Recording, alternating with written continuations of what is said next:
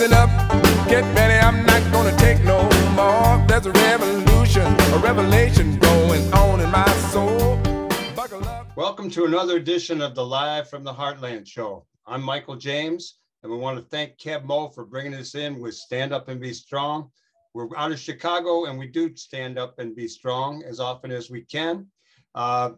Welcome to this edition of the Live from the Heartland show. This is number 95 in the year of the pandemic, since we started doing it at home via Zoom. And I got to say, it's nice and comfy in here. It's sometimes the sun comes in and it's a little bright, get a little reflection off my forehead from the lighting. But I'm looking forward to sharing a little bit of information with you today. And we have some really fun guests. We're going to have an old friend, longtime friend, Thorne Dreyer, out of Austin, Texas. And he's going to talk to us about a couple of things he's doing besides doing the RAG blog. He's got a book out with other people called Exploring Space City, and it's the history of an underground paper in Houston. And that'll be fun talking about that. We'll talk about a bunch of other things. And then we're going to have a couple of musicians out of Chicago. We're going to have Gerald McClendon, the blues keeper, and we're going to have his partner in crime, so to speak, Vince Salerno. And I want to take that back. I know these guys are upstanding citizens. I don't mean partner in crime. So let's get going. We'd like to start off with a couple of fun things that have been happening. And I'm here. You don't see him, but he's here. It's Emilio Davis. He is the engineer and producer. And he came up with this one. The Baltimore Museum of Art has a new exhibit curated entirely by its security staff. Guarding the Art is a special exhibition at the Baltimore Museum of Art, where the 17 security staff employees selected each piece, designed the lighting scheme, and wrote all the placards. With over 90,000 pieces archived and only 1,700 on display at any time, it's no surprise those who spend their time guarding the art did an excellent job creating a compelling exhibit. And close to Baltimore, let's go to DC. I don't know if anyone saw this, but there's a guy on a bicycle, a 76-pound bike, named Daniel Adler, who heard all the noise from the so-called Freedom Convoy that had gone to Washington with truckers protesting mask mandates and a lot of conservative issues. And he didn't know what was going on, but he heard the horns honking and he went out there with his bike. And some of you may go back to Tiananmen Square and remember in China when all that activity was happening in Tiananmen Square, and one person stopped a tank. This was kind of similar to that. He rode very slowly with a bunch of these truckers complaining that he was in the way, but he slowed the whole thing up. And I think, some people have, Gotham has Batman, other cities have other things. DC has Bike Man. So congratulations to Daniel Adler for taking a little bit of action. On the political front, we've talked a lot about voter suppression on this show and try to come up with things. We know that no matter which side of the political divide you're on, there is a lot of redistricting that has happened off of the most recent census. And in New York, the Democrats really seem to have scored a big victory, picking up a few more seats, but a Republican judge has blocked the situation. So these new drawn districts in New York have hit a roadblock. We still have issues in North Carolina. We had issues in Alabama. We'll have a really fair way to draw up our political maps, but it seems to be a ways off. On the COVID front, on Tuesday, the CDC announced recommendations for certain immunocompromised people over the age of 50 to receive an additional booster shot at least 4 months after their first booster as extra protection against COVID. Well, I had my booster shot and I'm about 4 months out and I'm going to do it. I also want to say that I've been out in the world. I went out, I was at the Department of Motor Vehicles recently. I been out in the world. I see some people with masks. I see others without. I'm going to continue to wear a mask when I go into places where there are a lot of people. Okay, that's just what I'm going to do, and you can do what you want, but I think in the interest of humanity, it's best to be on the side of caution around this, because despite everyone's desire and efforts to get back to normal, so to speak, whatever that would be, this virus is still a real challenge to the collective health of the people on the planet. And we need to do whatever we can to bring it to some kind of a closure. Okay, on the energy front, well, I'm just going to put Chernobyl in the energy section here. Russian forces are moving away from the Chernobyl plant, where the younger people may not remember there was a big nuclear disaster and it's really a dead zone, but it's still a plant that does pump out some electricity. So the Russian forces, having been bogged down in digging bunkers in contaminated soil, a lot of people got sick, and apparently the Russian troops are moving away from that occupation. However, NATO Secretary General said Moscow is bringing in troops from Georgia to double down on their attacks in eastern Ukraine. On the labor front, we just got this as 48,000 workers at Kroger-owned grocery stores prepare to strike. Kroger's subsidiary Ralph's has begun a campaign to, I'm not sure where Ralph's is, but it's a Kroger's kind of store somewhere in the country. They've begun to recruit scabs to replace the striking workers. But in an effort to stifle Kroger's union busting activity, a fellow named Sean Black, he's an amateur computer coder and popular creator on the TikTok app. I may have seen his stuff because TikTok does suck you in. He made a video demonstrating a computer script which he coded to submit bogus applications to Ralph's scab recruitment website in order to flood the site and wreak havoc for the company's hiring process. Black claims that the tool has submitted over 23,500 bogus applications already. It stated that he just wanted to do his part the best way he knows how. Well, that was pretty creative, and we'll see how that goes. On the Illinois governor's race, if you watch regular TV, and I confess to watching sports and news a good amount of time, you'll see the guy who, billionaire Ken Griffith, the conservative Republican guy in Illinois, he's backing the mayor of Aurora. And the mayor of Aurora, makes out like he's a black guy who's a Republican, the worst nightmare for liberal Democrats. But I saw an ad yesterday, probably from Pritzker, our current governor, who we do like, who basically pointed out that Irving had been, as a lawyer before he was the mayor in Aurora, had taken all kind of criminal cases. He made his money and his rep and got to where he was off of protecting a lot of criminals, including some child pornography. So I'm watching these ads. We've got till November till the race, but it's getting interesting. Okay, so you are listening to the Live from the Heartland show. This is the show, the number 95 at home for the week of April 2nd in the year 2022. It will be on air tomorrow. That will be Saturday on www.org, 9 to 10, and then it goes to youtube.com. We're going to bring on our first guest in a minute. That's Thorne Dreyer. But I thought a good way to bring him in, besides wearing my Beto for Texas shirt, would be to play a little bit of music out of Texas. And there were obviously a lot of choices. I was thinking Lightning Hopkins, and I was thinking Freddie King. And then I remembered the first time I was in Austin, Texas, was at a place called the Vulcan Gas Company. And it was a rock and roll show. I was probably of altered consciousness. And there was a band called Shiva's Headband. So we're going to hear a little bit from Shiva's headband, Take Me to the Mountain, and we'll be right back with more live from the Heartland. Stay tuned. Michael James here, about to bring on Thorn Dreyer. Going to listen to Shiva's headband, Take Me to the Mountain.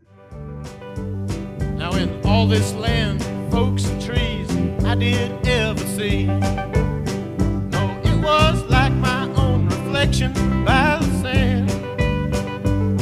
And the best part, that's the journey that is now part of me, and the things that are to see and understand. Hey, we're back with more live from the Heartland, and I'm here with my old pal Thorn Dreyer out of Austin, Texas. Good morning to you, Thorn. Good morning, Michael James. It's so good to see you. It's good to see you. The last time we saw each other was 2013 down there at South by Southwest. At one of your friends' houses, I think we saw each other. There was a party, but also my son's band Twin Peaks was playing, and we had a good time down there. Yeah, Jim Rutherford's house. Right on, right on. Right. Say hi to Jim for us. Since we do this show by Zoom these days, it's great that we didn't have to bring you into the studio. And I did, in your honor, besides playing Shiva's headband, Take Me to the Mountain, I put on my Beto shirt, and he's running for Texas. I'll ask you about that maybe later on. Okay. But one of the things that you do and people should know about is you have a wonderful radio show every Friday at 2 o'clock Central Time called The Rag Radio, and it's on KOOP. Why don't you tell us a little bit about your show and how you've kept it going all these years? Okay, it's Rag Radio, and we're on a community radio station that is listener supported and also is cooperatively run. And that's, to my knowledge, the only radio station in the country that's cooperatively run. We know of no other. So and I've been doing it this is my 13th year to do the show. And it's just a whole lot of fun. A lot of what we do is old people, 60s stuff, but not at all exclusively. We do all kinds of things. We do musicians. We have generally hour-long, in-depth interviews. So I enjoy it immensely.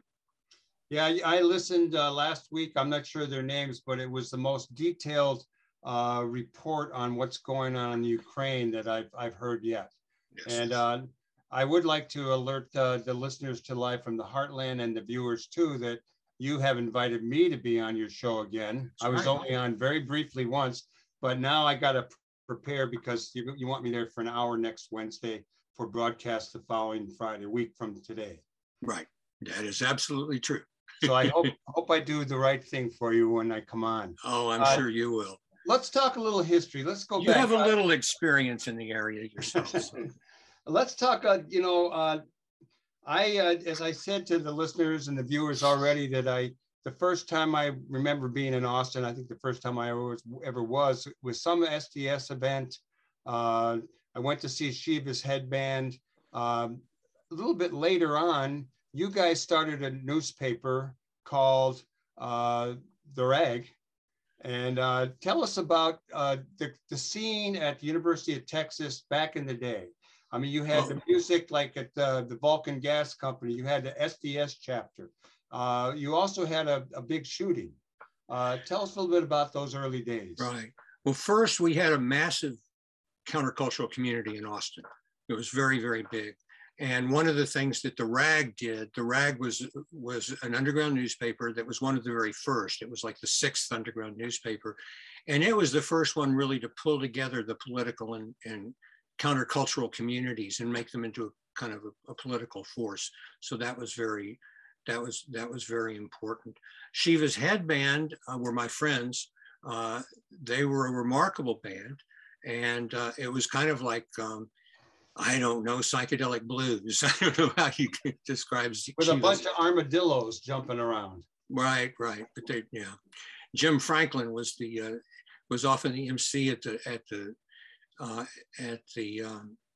Armadillo World Headquarters, and he would wear a big armadillo helmet when he was the MC and stuff. But he's the famous artist who did all of the armadillos that jumping over the highway. Jumping over the highway, and Freddie King's album, and lots of stuff. So, but they were my friends. They were my personal friends. Kenny Parker, who was the bass player who died a few years ago, I went to elementary school with him. And so we all came up together, along with Dennis and Judy Fitzgerald, who were two of the editors of the Rag. And so we all came up to Austin together.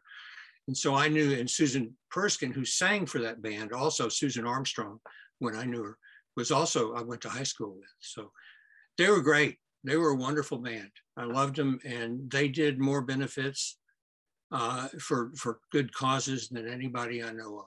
They were terrific. They still show. They still do shows.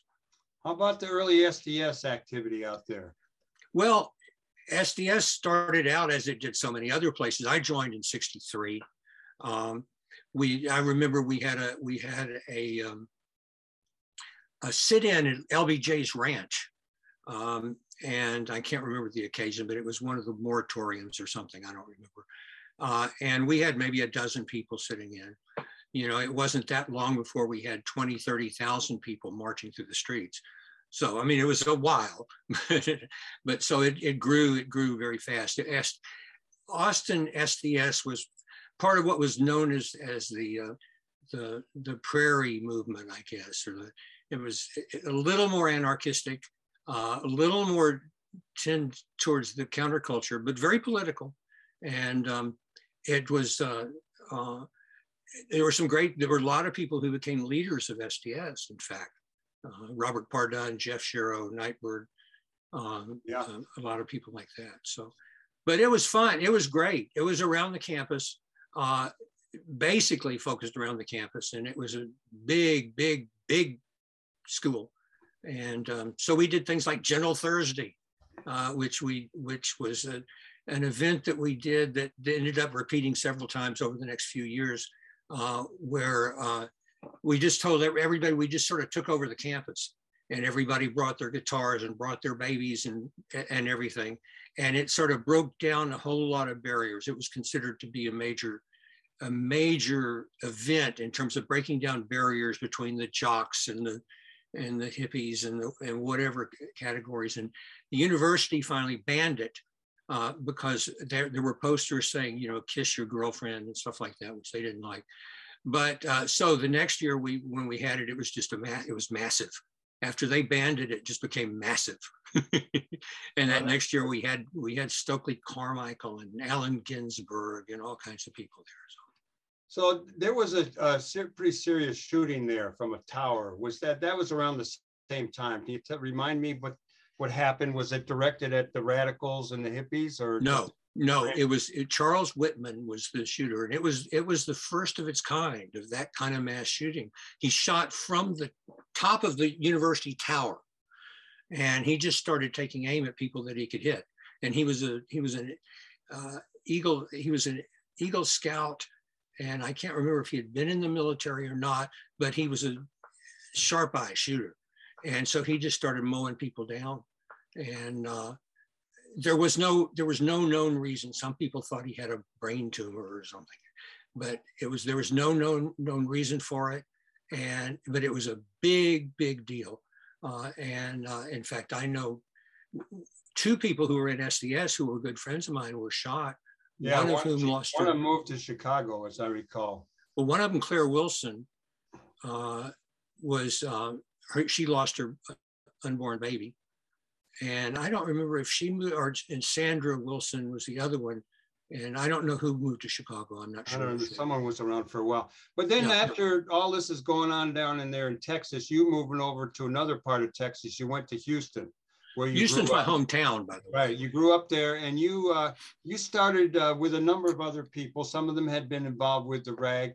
You started Space City with an exclamation point. And that's right. Let's give an introduction to it from our friend Abe Peck.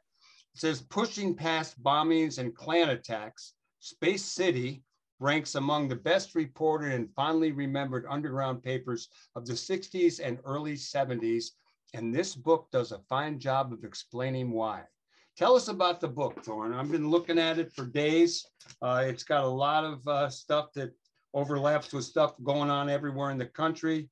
Some stuff unique. Tell us about Houston, the neighborhood it came out of, and how you put it together. First, I'll mention that we did a book on the rag in 2016 called Celebrating the Rag, which was, and so they were sort of companion books in a way. This one's longer and more intensive, but the rag book sold about 1,000 copies, which is a lot for anybody to sell these days. But partly it was because there was such a big rag community. But the book Exploring Space City, we moved back, a number of us, well, 3 of us were from Houston in the first place and had been involved in the rag. We moved back, and then a couple of people joined us, including Victoria Smith, Vicki Smith, who I worked with at Liberation News Service.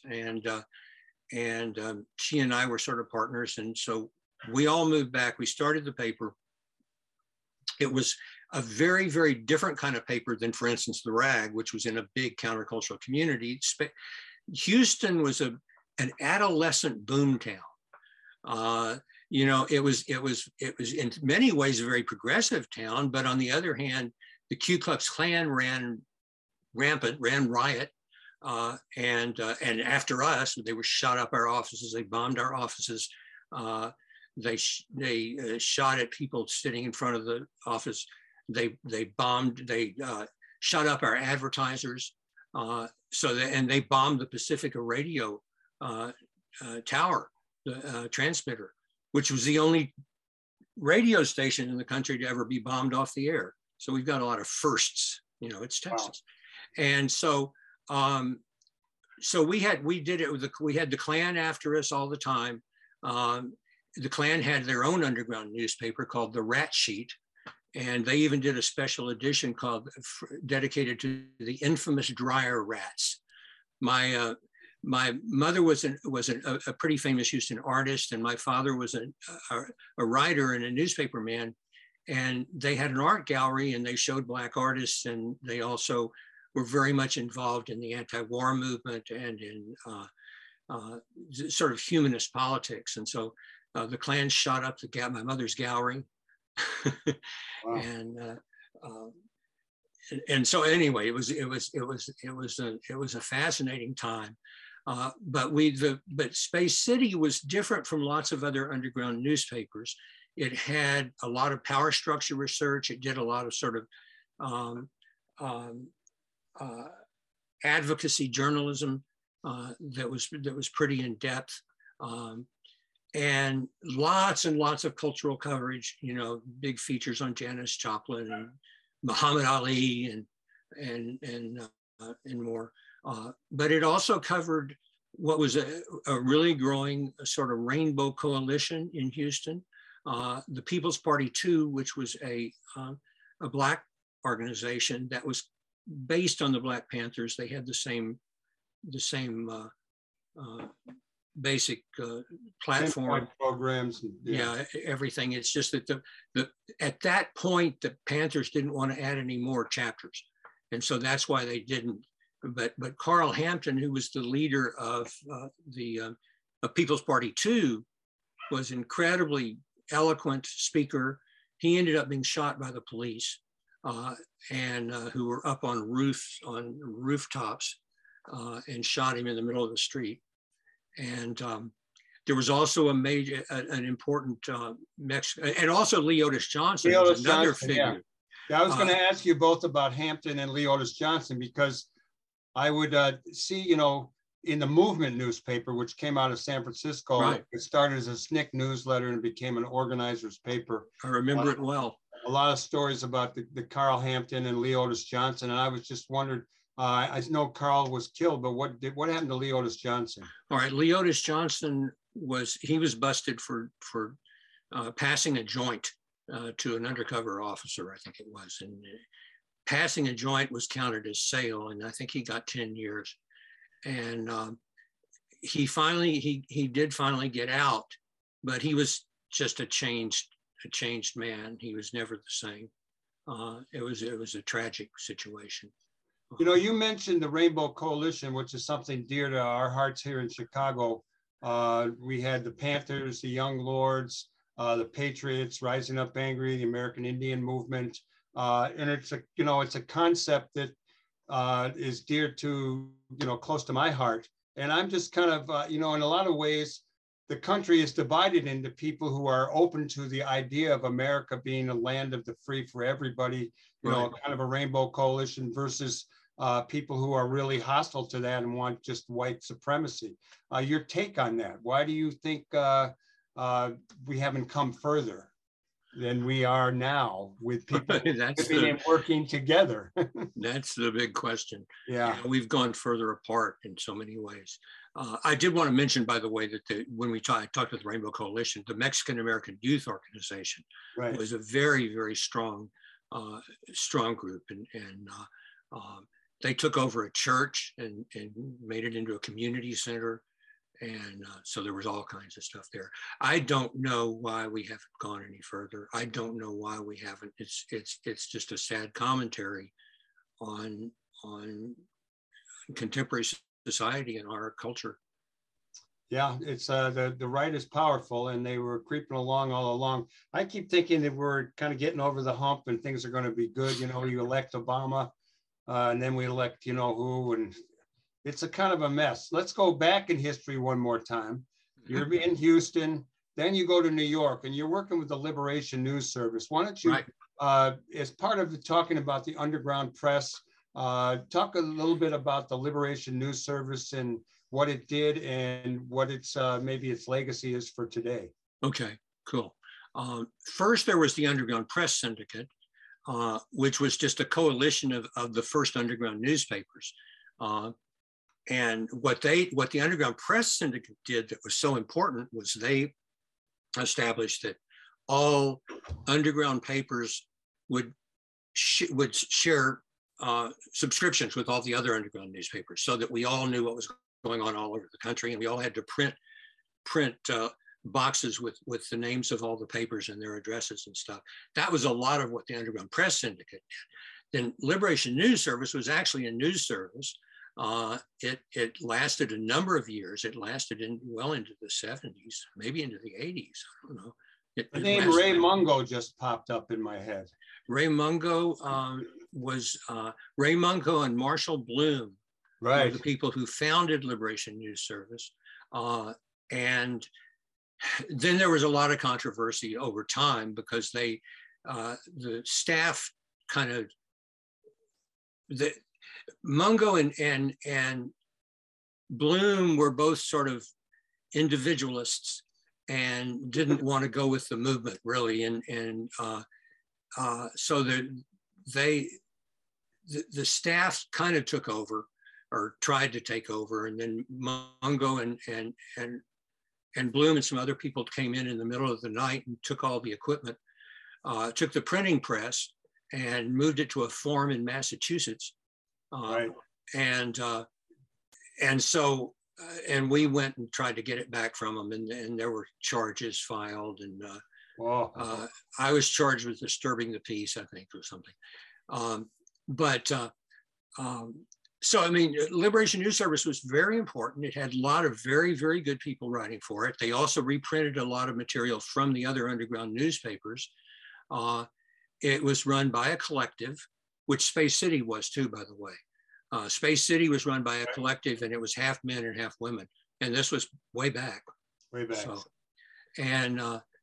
So LNS, you had a lot of different kind of people that worked there. I worked there for, like I said, about a year. And I worked with Alan Young, with Vicki Smith, who I mentioned before, who then came and worked with LNS.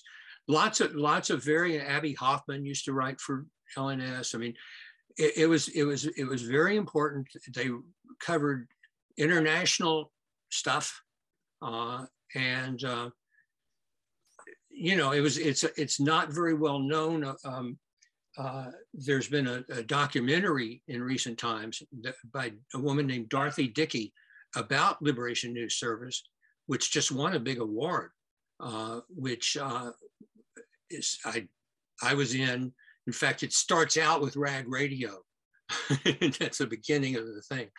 of the movie. But it's a very good movie, and I highly recommend it to everyone. It's called Under the Ground. Yeah, we'll have to look into that one. You do this, I'm going to repeat, I don't know if I did already. You do your radio show at 2:00 Central Time every Friday. But you also have a thing called the Rag Blog. And I want to thank you for encouraging me to do some writing. When I sold the Heartland Cafe, I sent you a picture. I had a picture of some Menominee Indian boys at a placard somewhere in Wisconsin. And you asked me, you said, flesh it out a little bit. And you ran the story, the picture with a little story. And that led to me doing, I think, 43 different pieces in the Rag Blog. And I'm stuck at 1984, but I want to ask your permission to keep writing. And if I get it done, you'll keep publishing them. I will do so. I will do so. The Rag Blog, we had a reunion of the Rag or the Rag staff there were two of them, but the first one was in 2006 or 2005. And all of these people from all over the world came to this, came to this reunion. And out of that reunion developed not only renewed political activity, but we also started the Rag Blog. And the Rag Blog had an international following. It's not, I don't publish as much now, but it was very important. There weren't all that many blogs and sites back then when we started, so. Yeah, so, well, I haven't written anything for you for a couple of years now, but That's right. It's the ragblog.com, right? Right. It's really good for people. There's all kind of stuff on there. We're going to run out of time. I'm going to ask you one more question. You've got a new book, a new project coming out. Speaking of rag stuff, it's called Making Waves, the Rag Radio Interviews. You want to give us a little hint about what people can look forward to? Sure. It's going to come out in June. It's published by the Briscoe Center for American History at the University of Texas. It's UT Press. And it's got about 21 interviews that I had done over the years on Rag Radio. And it's got a wonderful mixture. Dan Rather, Paul Krasner, Bernadine Dorn and Bill Ayers, Bob Daddy-O Wade, the artist. It's a range of people. There's a lot of there's musicians, Ed Sanders, and so I love it. I really like it. I think it came out very well, but it won't be published until June. Well, we'll be looking forward to that. And I just want to give people one thing. Let me tell people that. Oh, go ahead. You may be saying what I was going to say. Well, I was going to just tell people that one of the people that you've worked with over the years is Alice Embry. Absolutely. And, we've got Alice's new book called Voice Lessons, and I've got a lot of books to read, but Alice is going to be on the radio in the not too far off radio. And great book. It's a great book. So okay, and if people are interested in exploring Space City, you can get it on Amazon.com or on Lulu.com or other bookstores and whatever. But I'd love for people to get it just because I think what we did was very important in those days, and I think the paper was special. So, well, you do inspire me to, I put out two papers, the Rising Up Angry paper for a lot of years, and then we did the Heartland Journal from 79 to 2005. And this kind of thing that you did with this, and also the one you did for the Rag, really are inspirational. And I'm sure that sometime in the future, younger people will pick this stuff up and say, oh, wow, look what they did. Let's see if we can do some stuff like that and even better. Okay, Thorne, it's great to see you, and I'll be talking to you next week. Great to see you. Okay. Great. All right, you are listening to the Live from the Heartland show. You might be watching it on YouTube, and we're going to be right back with a couple of musicians. So we're going to play a little bit of music from Gerald McClendon and Vince Salerno from the album Blues from All Points, and this tune is Blues and Trouble. Take it away. Be right back. Stay tuned here on the left end of your dial. I'm gonna walk to the station with my suitcase in my hand. I'm gonna walk to the station with my suitcase in my hand. I'm gonna take that fast train on to that California land. Okay, welcome back to Live from the Heartland show. I'm Michael James. This show is for the week of April 2nd in the year 2022. And we just heard, as we were coming in, the tune Blues and Trouble on the album Blues from All Points by two guys, Gerald McClendon and Vince Salerno. And they happen to be our next guests. Good morning, gentlemen. Good morning. I'm so glad that you Nighthawks, you blues men, you R&B guys are up so early in the morning do this interview. Let's start off with, I've been listening to your music for the last couple of days since Lynn Orman turned me on to you and just thought you'd be great guests on the show. Let me ask you how you met each other and what you do together. Can I answer that one? Because I remember this pretty strongly. I got contacted from a friend of mine, a saxophone player, to sub with a band called Public Eye. And I think this is around 1992 or 93, and so I did the gig. It was a gig. Actually, Gerald, you picked me up, at where I was living on 7300 Ridge, and I think we went to Michigan, something to do a wedding. And Public Eye was in an events band. So anyway, we went up there, did the gig, and it was great. It was fun. It was all Motown, some other stuff. But anyway, the next day, my ex-wife said, "How did it go?" And I said, "It went really well." And I said, and I met a singer I think I really would like to play with, So, that's how I met Gerald. And Gerald, what do you remember about the early days of your union? Well, that's basically it. I mean, he put it in perspective. We did this gig, and actually the gig was in Iowa. But there's a funny story. Yeah, a funny story attached to it. It was kind of cold, and on the way back, we're driving. I had this big old Cadillac back then. We're driving, and and so the window on Vince's side was down, and we're on the highway, and I'm thinking, man, he must either be hot or something's going on. I'm wondering why he won't pull up the window. Well, he's thinking, why won't I pull up the window? So we drove for miles. Yeah, I mean, we just met each other. We're just like, oh, okay. I didn't want to offend him or anything. I'll just roll with that. So I don't even remember that. So how far back was this? When did you guys actually meet, and when did you first start recording together? Okay, well, all right. Well, like I said, it was around 92 or 93 that we played with Public Eye, which was an events band. As far as recording with each other, that didn't come about until like 3-4 years ago when we actually started recording. Now we've done other things separate of each other, obviously, but as far as recording Vince Salerno and Gerald McClendon, it was like, I think 4 years ago at this time, we did the first record, Grabbing the Blues by the Horns. Gerald, tell me a little bit about yourself, about where you grew up and how you got into playing and who are your main influences. Oh, God. We don't have enough time for that. I know. Well, this is a challenge. I'll cut it short. I grew up like South Side, West Side, so-called East Side. I grew up on every side. Where'd you go to high school? I went to Calumet High School. Okay. South Side.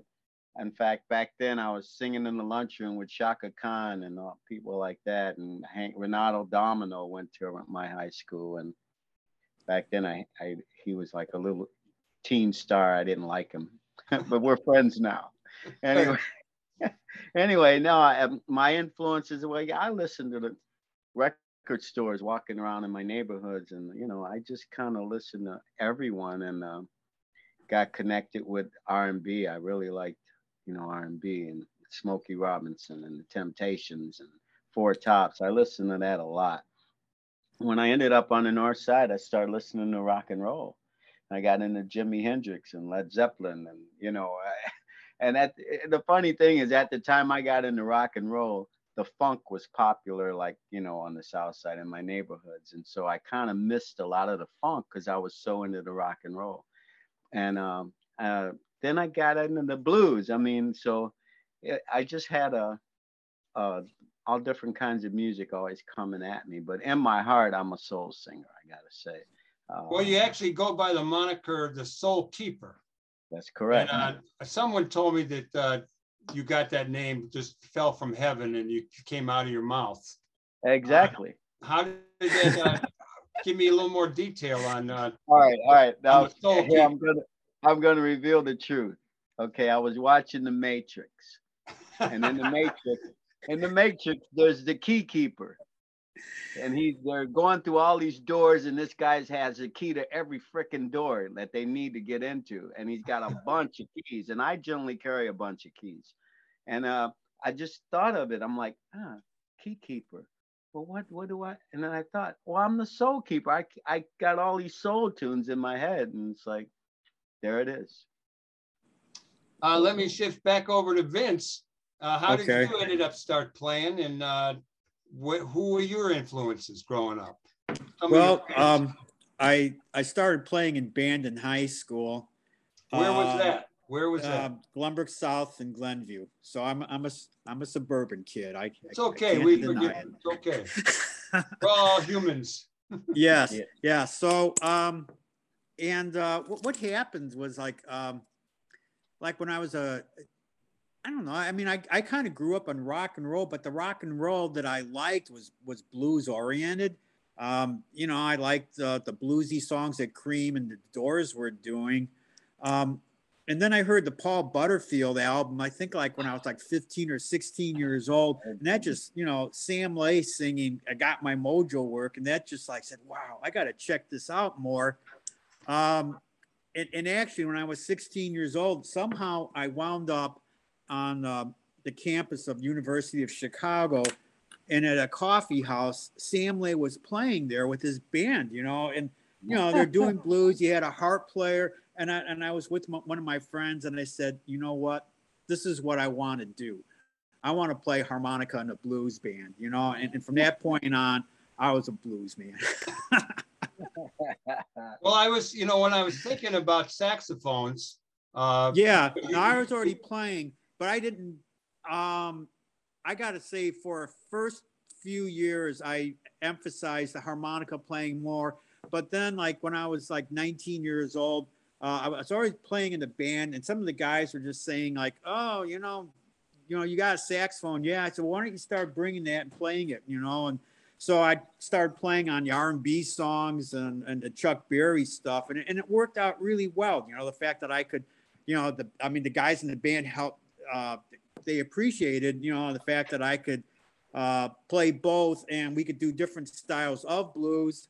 And an R&B and Chuck Berry songs. So that's kind of how that started. Well, you're bringing up a lot of memories for me. I remember going to the Sutherland Lounge, and I'd seen Roland Kirk with all kind of, reed instruments. Yeah. And then you mentioned Butterfield. I remember the Blue Flame at 39th and Drexel. And he would play there, and they would have a shake dancer. They put a platform between the back bar and the bar, and there's this woman would come out. I mean, for a young kid, it was pretty wild. It was a white kid hanging out at the Blue Flame in 39th and Drexel. Yeah, it was just Alvin Bishop, Sam Lay, Paul Butterfield, and the bass player. It was Billy Boy Arnold's brother, Jerome. That was like the basic band then. So I didn't get to see him. You guys have a couple of albums out together. Yeah. Tell us a little bit about those albums. Well, okay. I'm pretty much what happened was just like 5 years ago. I was talking to Tom Klein, the guitar player that's in Gerald's band. I was saying, I would really like to do an album of material where I could get to play sax, the tenor sax, harmonica, baritone sax on it, and just do a really great R&B blues record, and he got me in touch with Ellis Clark, you know, where we did the sessions at. I asked Gerald if he'd do it, and he said, yeah, you know, let's do it. So we made Grabbing the Blues by the Horns. Like we started working on it 4 years ago. Gerald sang on it. It's his voice that, you know, gives real authenticity to it. Did you get a chance to hear that one? I'm not sure.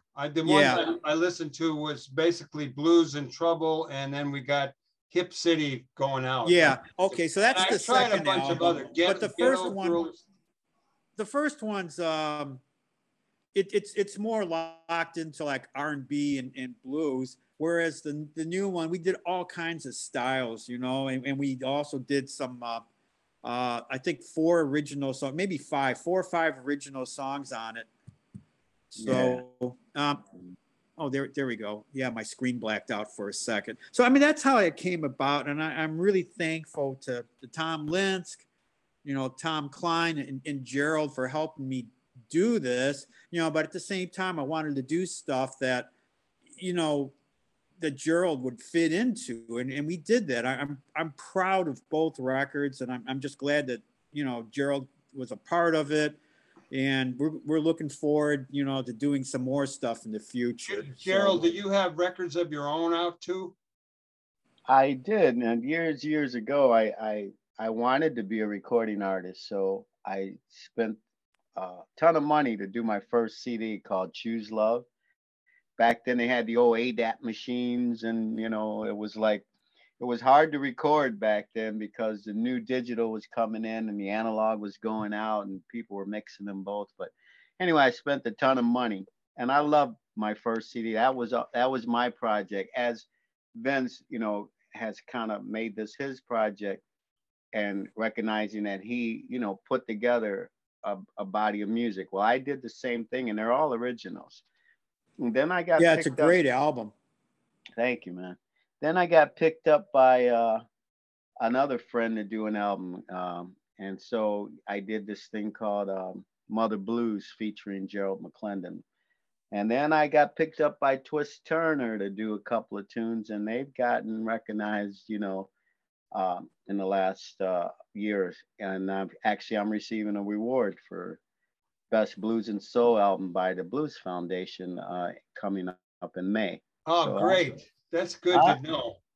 Yeah, man. I love to do the studio thing and the creativity, you know, it's really magic, you know.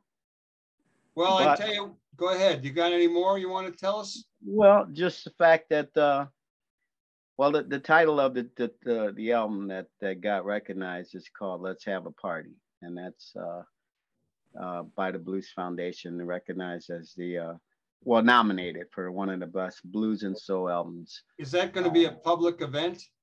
Yes, it's going to be in Memphis, May the 5th. It's going to be a big ordeal for me. But I come in there, you know, I mean, I've been doing this for a while. I feel like, you know,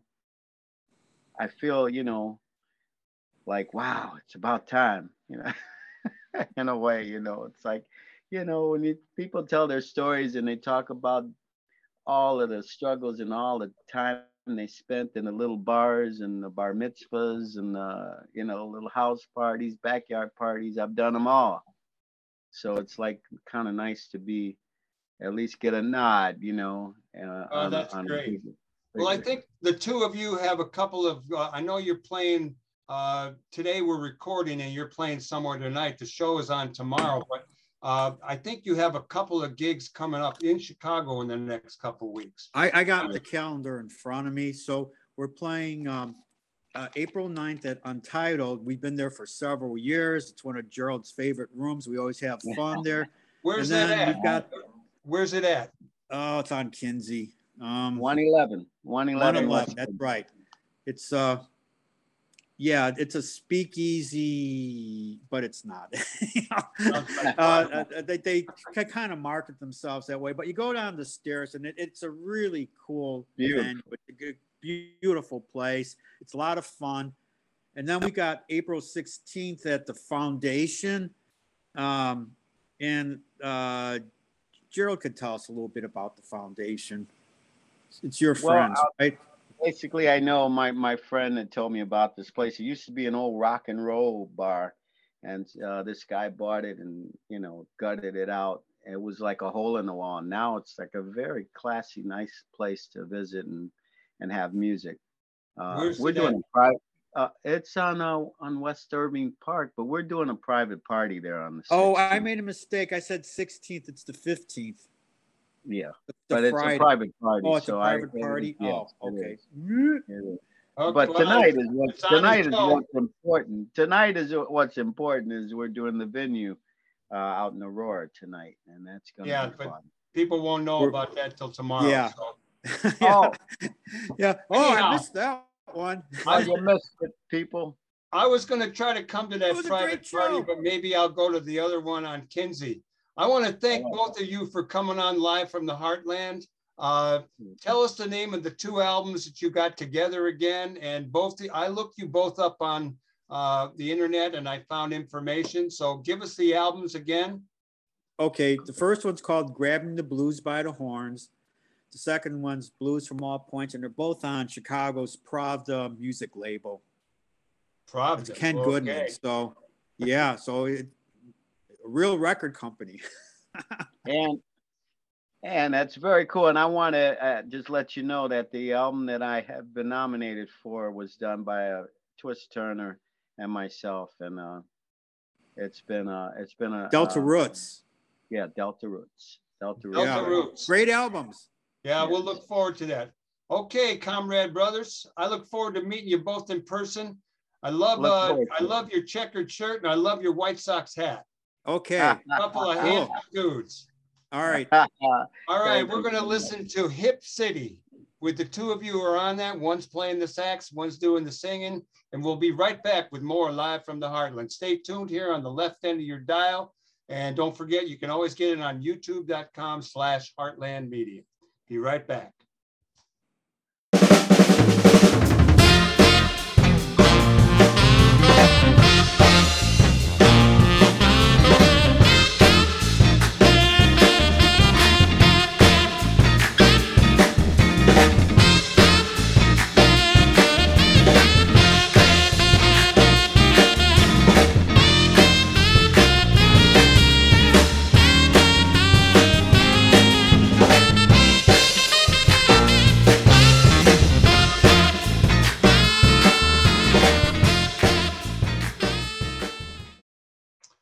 Welcome back.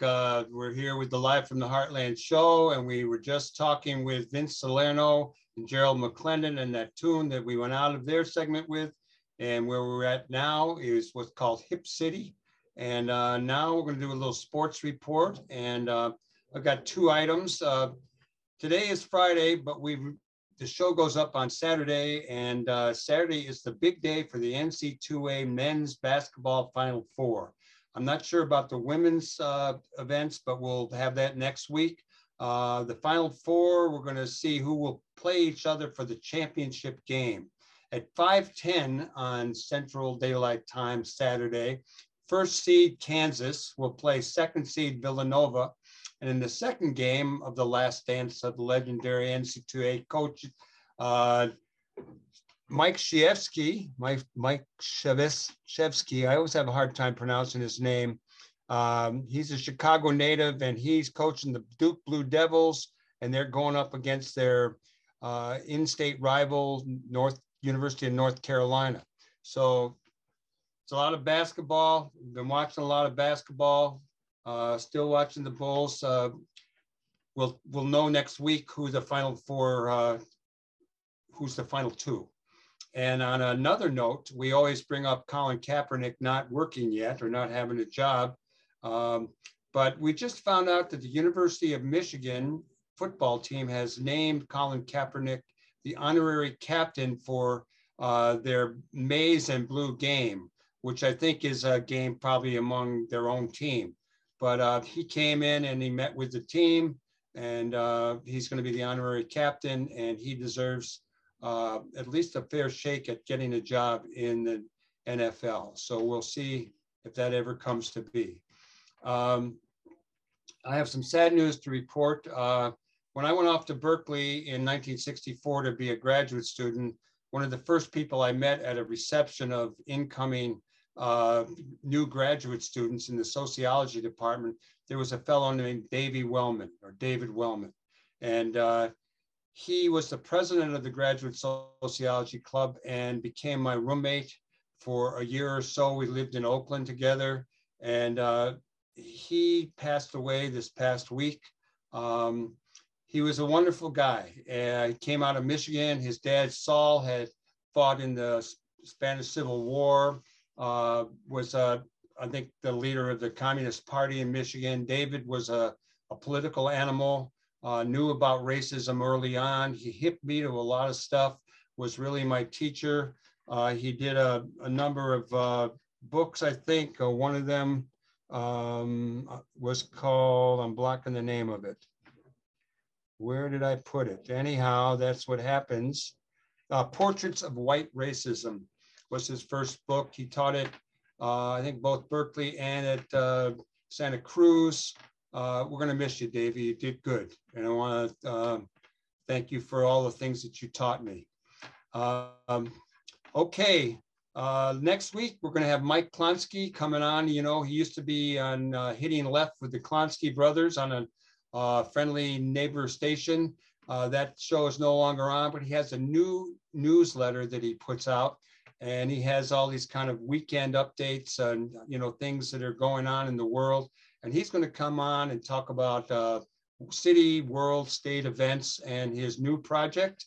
We're going to go out today with a little bit of music from Pastor T.L. Barrett and the Youth for Christ Choir.